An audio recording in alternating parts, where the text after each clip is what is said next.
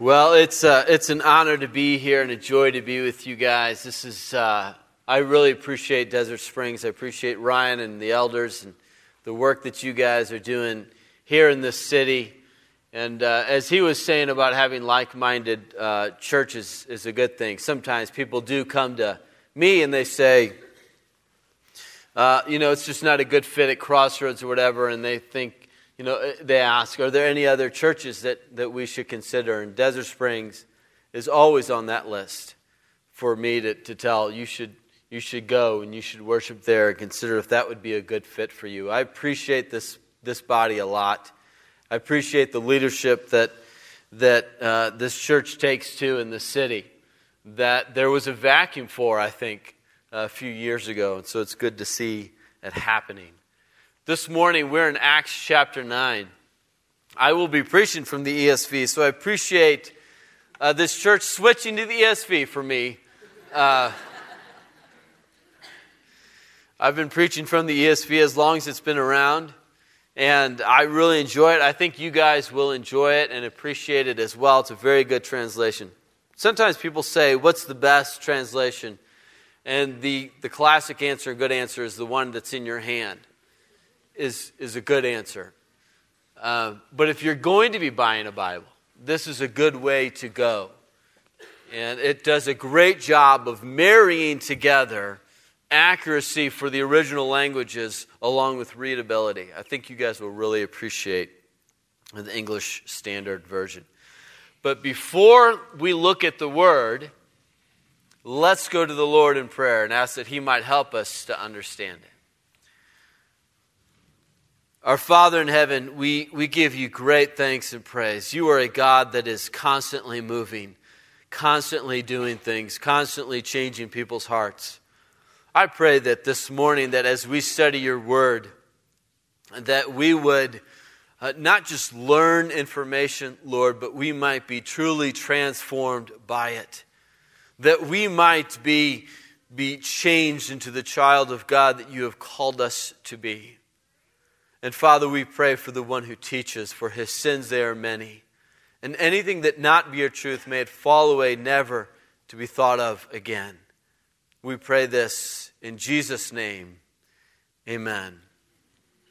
Since you guys don't know me very well, at least most of you, let me tell you a little story about my youth. I was 12 years old, and I was out riding my bike. And when you're 12 and you're out riding your bike and you get bored and you're just sort of riding around. And I was up riding by my grade school. I was in elementary school at the time, 6th grade, and I was out there riding around and happened to see a window was open. I saw that window open, and let me tell you something. It wasn't just any window that was open. It was the faculty lounge. I don't know what it was like for you guys when you were kids or if you're a kid now, but the faculty lounge, the faculty room had a certain aura and mystique about it. Well, first of all, you weren't allowed anywhere near it, right? So if you say that to a kid, you're not allowed somewhere that's where they want to go. And that's where we wanted to go. And even when I did some substitute teaching when I was in school, and I was told that I could go into the faculty lounge. And I thought, really? Am I really allowed in the faculty lounge? Oh, but that wasn't the only thing. The other thing, when you did happen to walk by and you caught a glimpse inside, the things that were in there were glorious. Candy and soda just laid out on tables, free for the taking, it looked like. Anyway, to a 6th grader, to me, that's what I saw. So that day, I'm up there, driving around school, and there is that open window to the faculty lounge. Well, I didn't do what you may be thinking I'm going to tell you yet.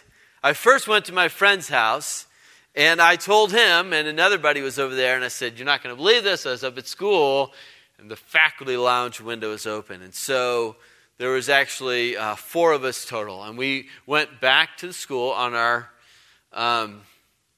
bikes.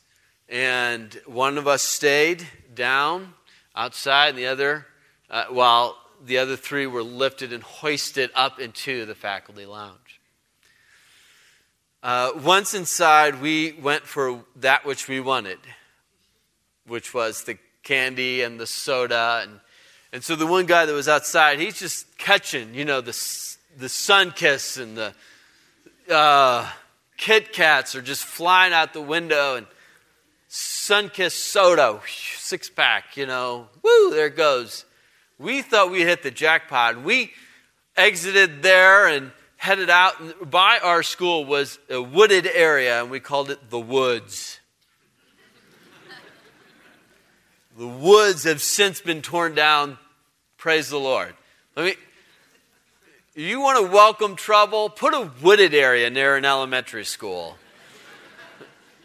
I won't even begin to say the things that were found in there. But we headed straight for the woods, and we devoured our booty, right? It was exciting. It was fun. So we thought we got away with something. We thought we were pretty cool, and we did it again.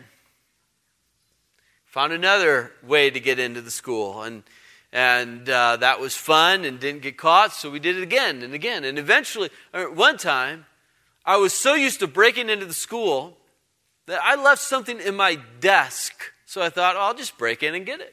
So I did. Well, so one day, it was during the summertime, school had ended, and a buddy of mine and I, we decided we were going to break into the school that night. We were going to spend the night at his house, wait for his kids to go to... For his kids. That's how my brain works now, right?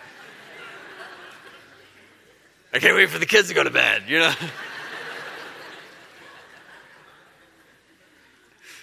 Wait for the parents to go to bed. And about 2 a.m., we snuck out and got away with it. No problem. And we went to the school, and the way it was set up was that along one edge, there's all the classrooms were lined up on one side, and then that opened up into the playground area, courtyard sort of a place. And we entered through one of those classrooms. And the plan was to enter through the classroom and then out into the hall and then have free reign. So we did that and entered into the classroom, and the two of them, because it was my buddy and his little brother who's a year younger than us. So he was 11.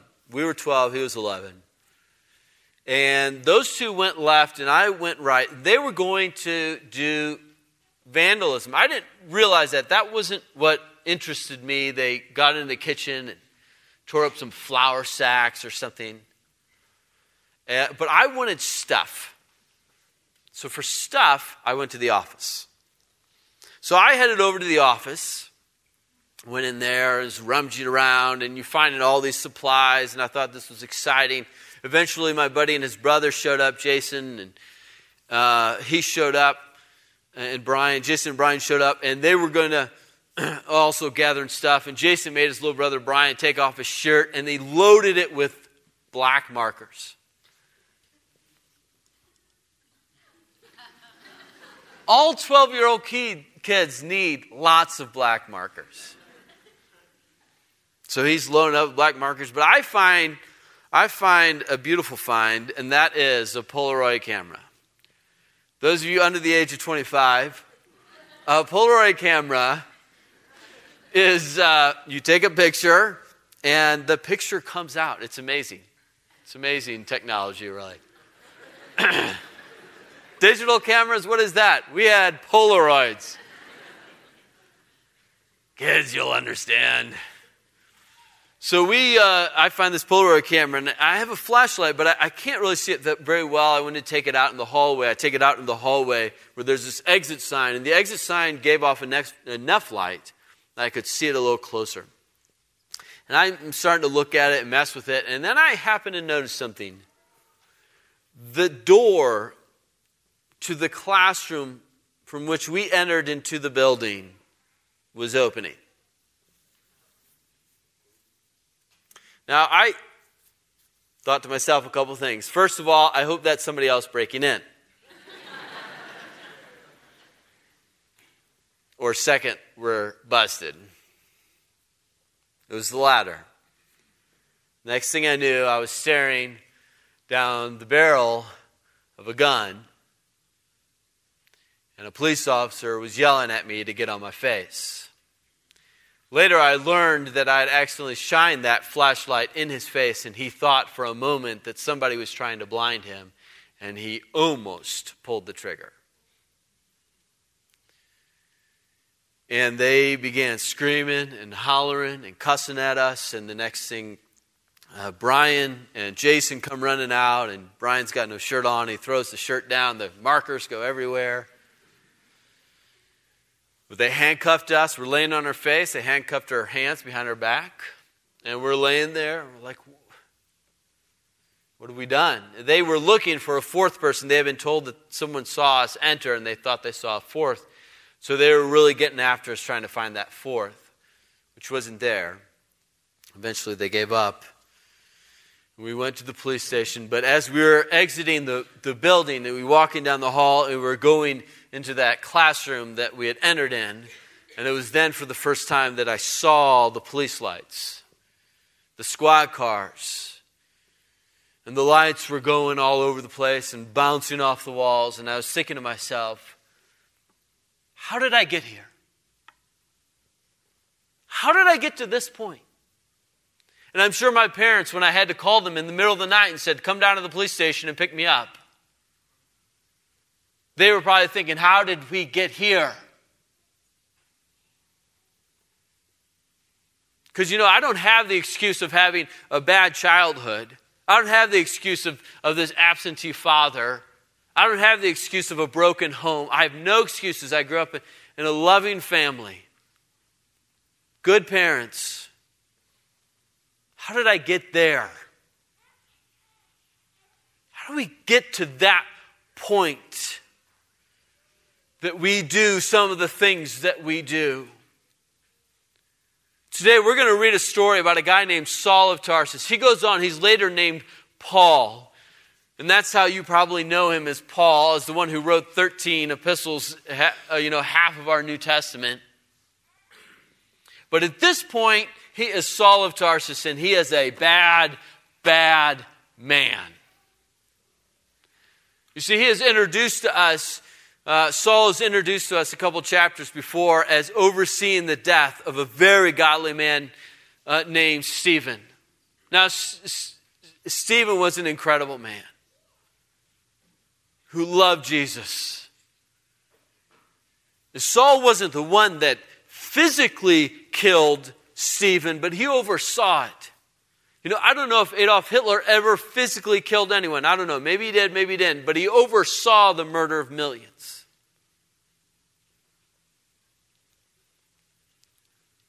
And you might not think in your head of putting Saul and Adolf Hitler together, but you should. Because he was a bad man. What we're going to do with this passage is we're going to work our way through the passage. And we're going to go slow, and I'll read something, and I'll stop and talk about it for a little while. And then we'll go back to the passage. And my hope, my prayer for you is that as we study this passage will come alive for you. And that it'll feel like you're there. I like to call it a living story. It's not just a story, it's living. And you're living in it. So let's work our way through Acts chapter 9. We're going to begin right there in verse 1. It says, but Saul, still breathing threats and murder against the disciples of the Lord, went to the high priest and asked him for letters to the synagogues at Damascus, so that if he found any belonging to the way, men or women, he might bring them bound to Jerusalem. He was out to get Christians. He thought he was doing the work of God. He was trying to cleanse his religion of this evil way, as they were calling it, the way, these followers of Jesus. And so he was pursuing them, seeking after them. He began in Jerusalem, but he even says in a later thing that he even went to foreign cities. In other words, he was traveling about. He was aggressively going after people. Saul was an extreme guy. You guys know what an extreme guy is? Extreme guy is the guy that you get in the car and it's a little warm out. And so he cranks the AC to 4, the highest thing. And it's like freezing in your car. And then you might mention, it's a little chilly. And so he turns it off and turns on the heat or something. It's extreme guy. And they're always guys. Saul's extreme guy. If he's going to do something, he's doing it to an extreme. And he is aggressively pursuing Christians to either kill them or bring them to be killed. He wants to rid the world of this false religion in his mind. Verse 3, now he went on his way.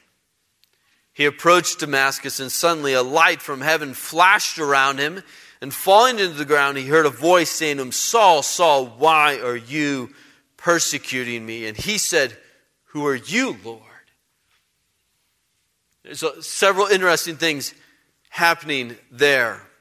He's coming along, and then all of a sudden this bright light happens. And sometimes people try to explain away what this was.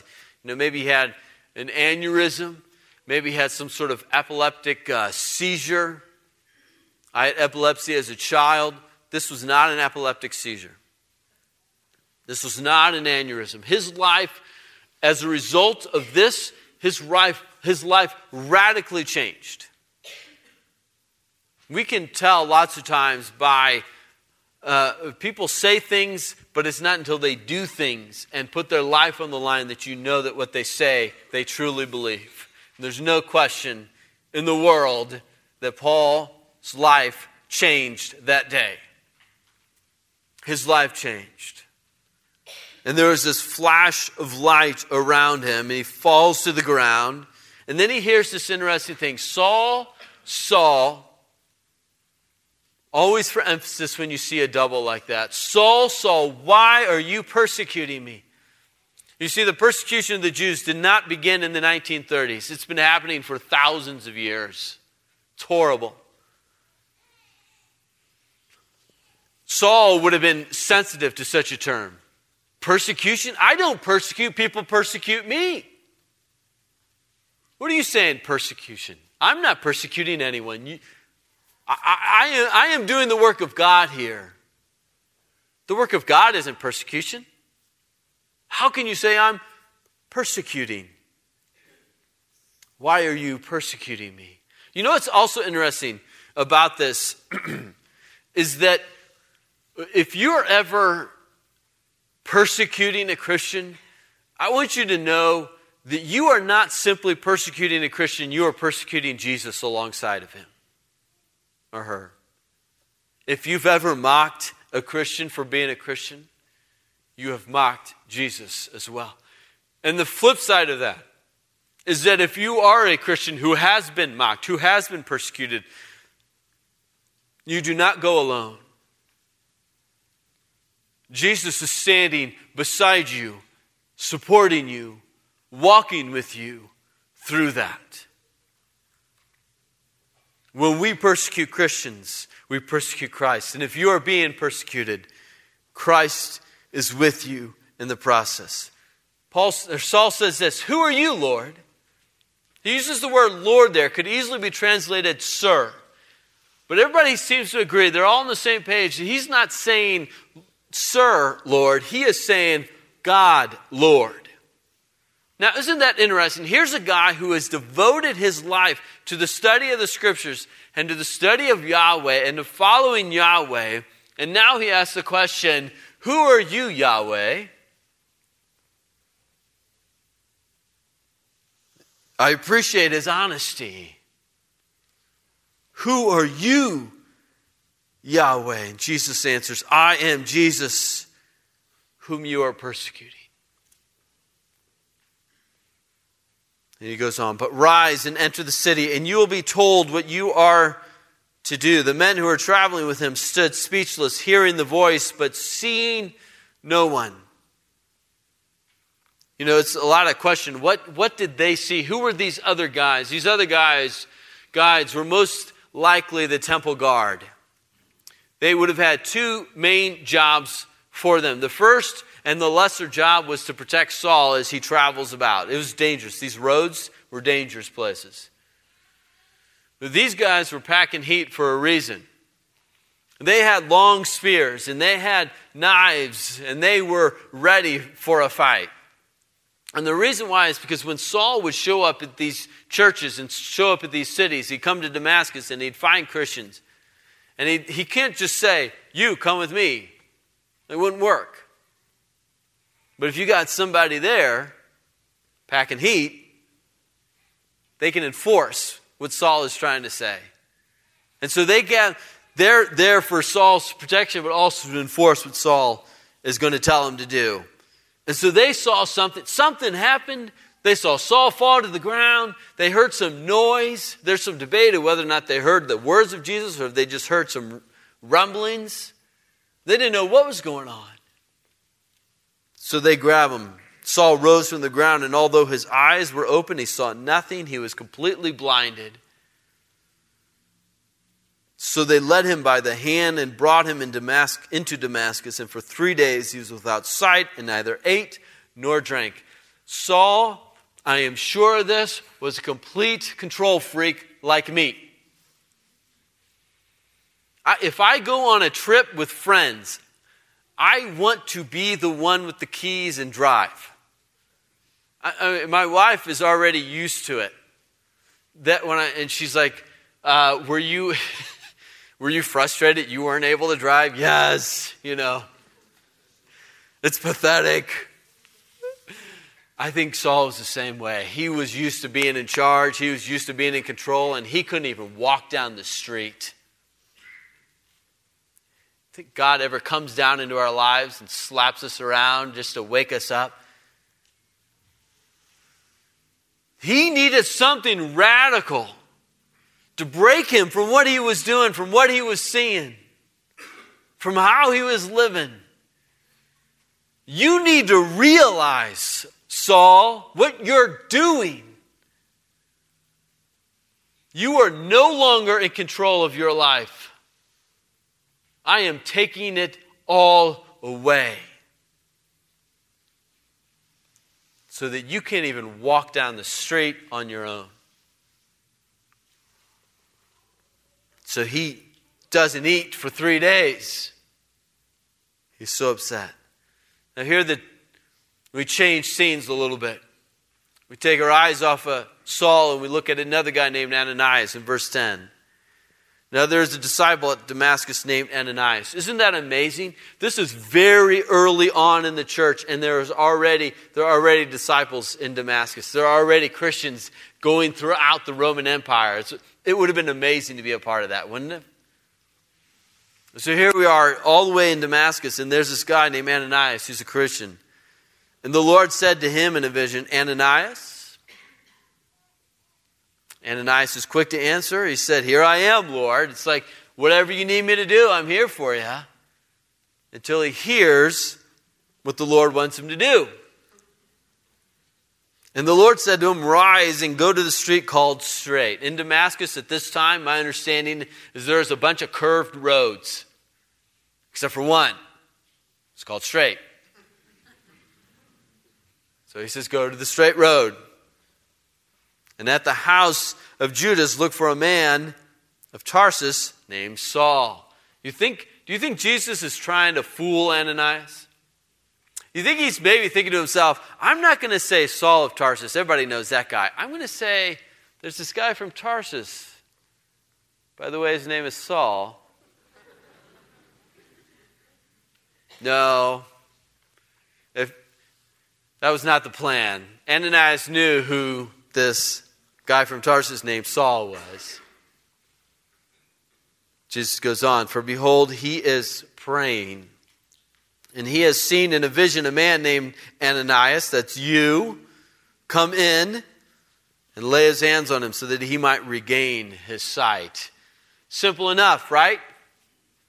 You're hanging out. Jesus comes to you in a vision. Says, I want you to go down to Central. There's a house there. I want you to go inside that house, and there's a guy. You lay your hands on him. He's blind. He's going to regain his sight. Cool? Cool. All right, we'll see you. That's not what Jesus said, though, was it? You got to go to this guy named Saul of Tarsus. And Ananias, right off the bat, is like, excuse me, who?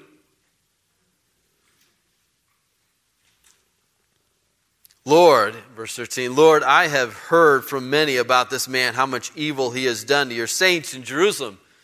To your saints in Jerusalem he's done these things. And here he has authority from the chief priest to bind all who call on your name. What do you mean him? Not Saul. Isn't this how we feel about people all the time? We see somebody and they are so bad. And maybe we'll tell them about Jesus. Hey, let me tell you about Jesus. He's a good guy, he died for you. Okay, great, let's move on. But in our hearts, we don't ever believe that God could actually save this guy or this girl. We don't actually believe it.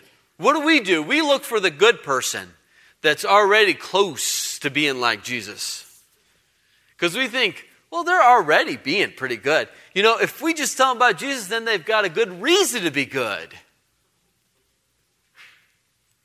We forget that God can take the lowliest of lows and pull them up out of the pit. And not just save them from their sin, but do amazing things with them. Because Jesus goes on. He says, he is, go. First he says, go. The Lord said to him, go, go.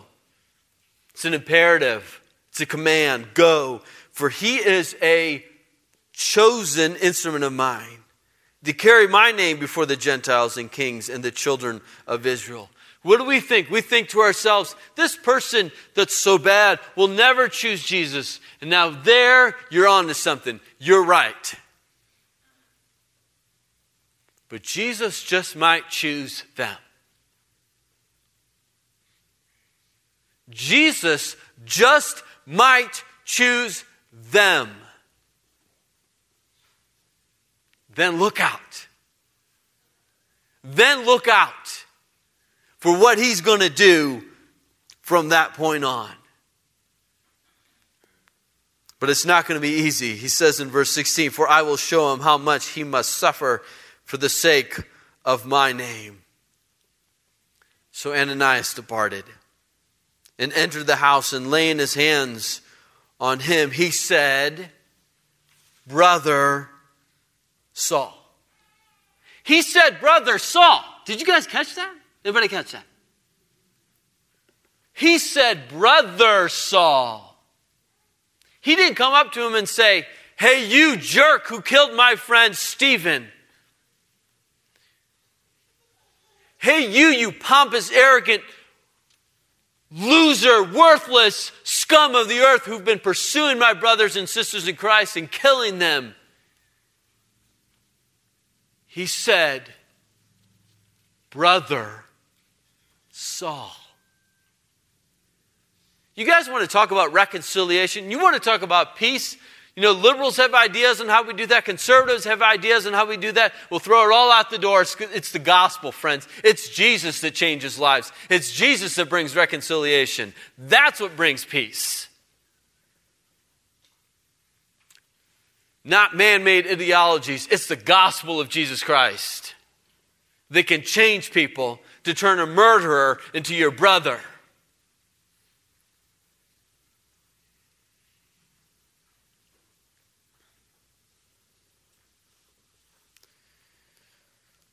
So Ananias departed, laying his hands on him. Brother Saul, the Lord Jesus who appeared to you on the road by which you came has sent me so that you may regain your sight and be filled with the Holy Spirit. And immediately something like scales fell from his eyes and he regained his sight. Then he rose and was baptized. And taking food, he was strengthened. he was changed. He was new. There's this awesome passage, there's this awesome verse in the scriptures that you probably have heard of that says, therefore, if anyone is in Christ, he is a new creation. The old is gone, the new has come. The old man is dead, the new is alive. Who wrote that? Saul of Tarsus. Is there anybody on the face of this earth that knows that as well as this man did at this moment? He understood. He was new. He was changed. God was ready to use him in amazing ways. Let's see what happens. Second half of verse 19 says, for some days he was with the disciples at Damascus. And immediately he proclaimed Jesus in the synagogue, saying, he is the Son of God.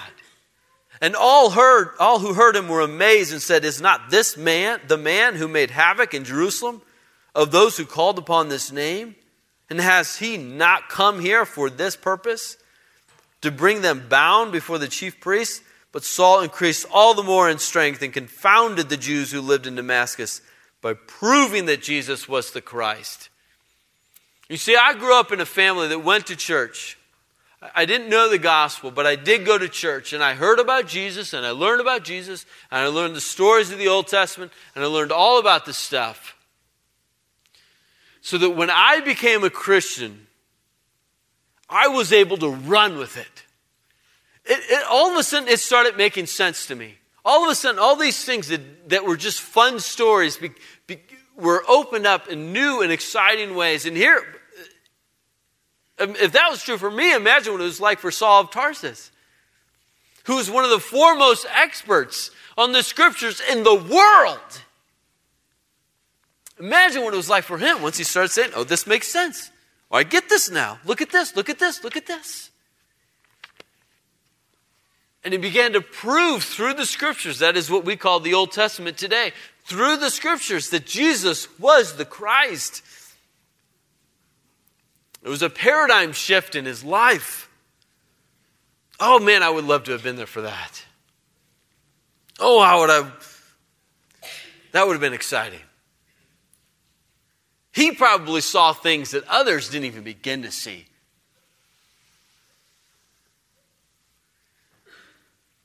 Oh man, that would have been great.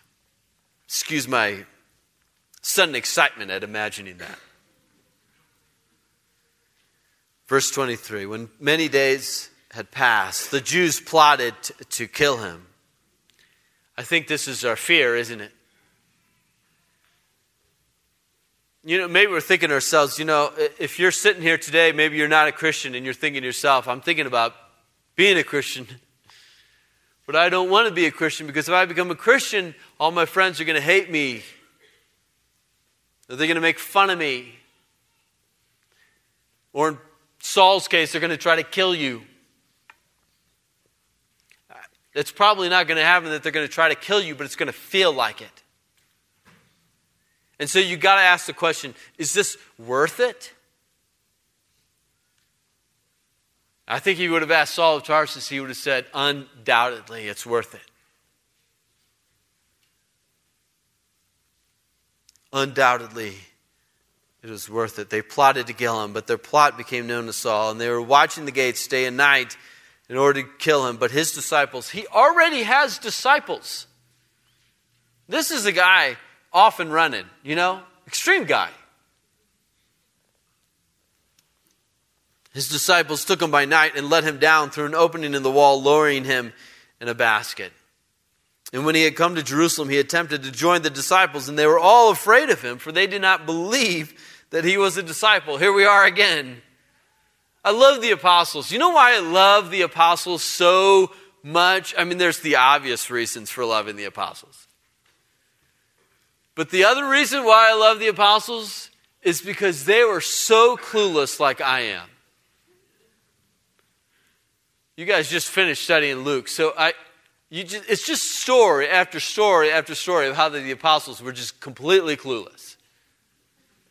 And it gives me so much hope, really. They too failed to see the possibility of Jesus changing somebody like Saul. But Barnabas, one of my heroes in the scriptures, Barnabas is incredible. Read about Barnabas. But Barnabas, should say, stuck his neck out for him, took him and brought him to the apostles and declared to them how on the road he had seen the Lord who spoke to him and how at Damascus he had preached boldly in the name of Jesus. This guy's legit. God has changed this man. You need to welcome him because God is about to do amazing things in his life. So he went in and out among them at Jerusalem, preaching boldly in the name of the Lord. And he spoke and disputed against the Hellenists, that is, Greek-speaking Jews. But they were seeking to kill him. And when the brothers learned this, they brought him down to Caesarea and sent him off to Tarsus. So the church throughout all Judea and Galilee and Samaria had peace and was being built up and walking in the fear of the Lord and in the comfort of the Holy Spirit and multiplied. So ends the story of the conversion of Saul of Tarsus. What an amazing story. That God took this man, this disgusting, this horrible, deplorable man and redeemed him. And his life changed. Now, I wish that I could stand up here and say to you right now that night, as I walked through the school and I walked through that classroom with the lights flashing around me and making that phone call to my parents would have scared me straight. I wish that my story could end there in a sense of that sort of lifestyle. That everything turned around and everything was good and then I changed who I was, but the answer to that is no. My life did not change that day. I just got better. I got better at lying to my parents. I got better at avoiding the authorities. I got better at being bad. I was changed, but for the worse. And it was interesting, some years later, I won't go through all the gory details of my life, but some few years later, I was a junior in high school, and I was talking to a buddy of mine named Todd, and Todd was a Christian at the time. Now, I didn't know that. I don't know if I could even explain to you what a Christian was. I thought I was a Christian. And I was talking to Todd, and I said something that shows more about what was in my heart than the things that I did.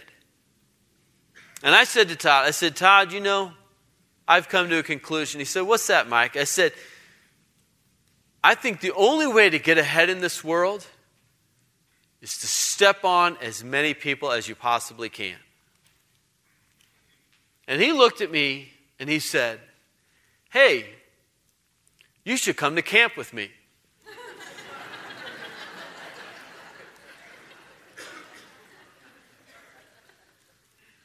And I think my answer was something like, are there going to be hot girls there? That camp is run by a ministry called Young Life. So you're familiar with Young Life. It's a great, great ministry, outreach to high school kids.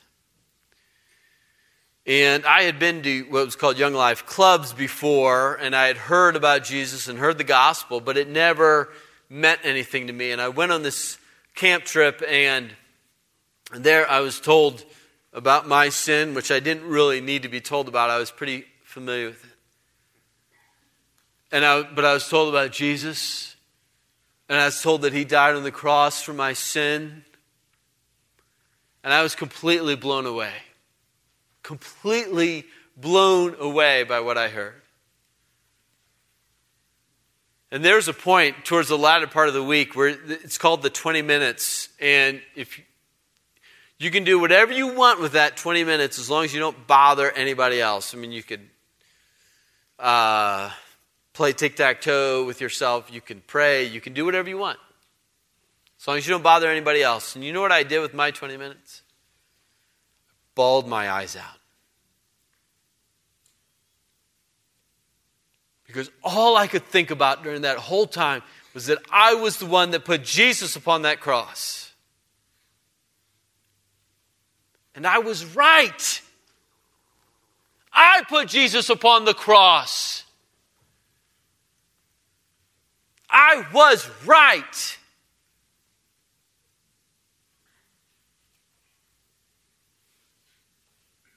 The title of this sermon is Chief of Sinners. It's not in reference to Saul of Tarsus. It's in reference to me. I am the chief of sinners. I am. And you might be thinking to yourself, I wish the leadership of this church would not choose the chief of sinners to come and fill the pulpit.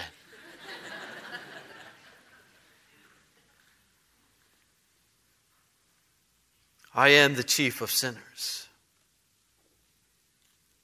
But God reached down into my life and smacked me over the head, and I was blinded for a moment. Then He allowed me to see. He allowed me to see forgiveness. He allowed me to see grace. He allowed me to see a newness of life, just like Saul of Tarsus. There's this great story in Luke, and I don't want you to turn there. I want you just to listen. I want you just to think about it. I won't even tell you where it is in Luke, so you're not tempted. And since you've been studying it, I'm sure you're very familiar with it. But one day, this Pharisee invites Jesus over for a meal. And he goes. Jesus goes. And while he's there, this woman comes. She's referred to as a sinful woman. She was a prostitute. People gave her money. She gave them her body. She was a sinful woman, indeed. But she came to Jesus, and she came up behind him, standing behind him at his feet. She was so humbled before Jesus, she didn't feel like she could even be in front of him. Weeping, she began to wet his feet with her tears and wiped them with the hair of her head and kissed his feet and anointed them with the ointment. Now when the Pharisee who had invited him saw this, he said to himself, if this man were a prophet, he would have known who and what sort of woman this is who is touching him, for she is a sinner. Bad news, Pharisee, he is a prophet. And he knows that she's a sinner. And he knows what you just thought. So he turned to him and said, let me tell you a story. There's two guys. One has a huge debt, one has a small debt. They're both forgiven. Who appreciates it more? The guy with the bigger debt. Exactly. He who's been forgiven much loves much. He who's been forgiven little loves little. And you know what he did then? He turned to that sinful woman and he said, your sins are forgiven. What's the difference between the sinful woman and the Pharisee? Nothing. She just understands her sin better. What's the difference between us and the Pharisee? I don't know. Do you understand your sin? Once you understand your sin, you will relish in God's grace. You will rejoice in God's grace. You will treasure God's grace. You will live in God's grace. But it's It's not until we understand that we are sinners who are forgiven.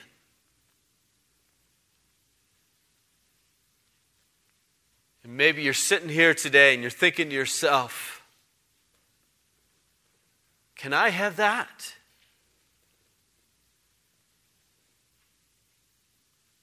Jesus can say to you, your sins are forgiven. Let's pray. Heavenly Father, we do not begin to understand the depth of your grace. We cannot even begin to fathom it.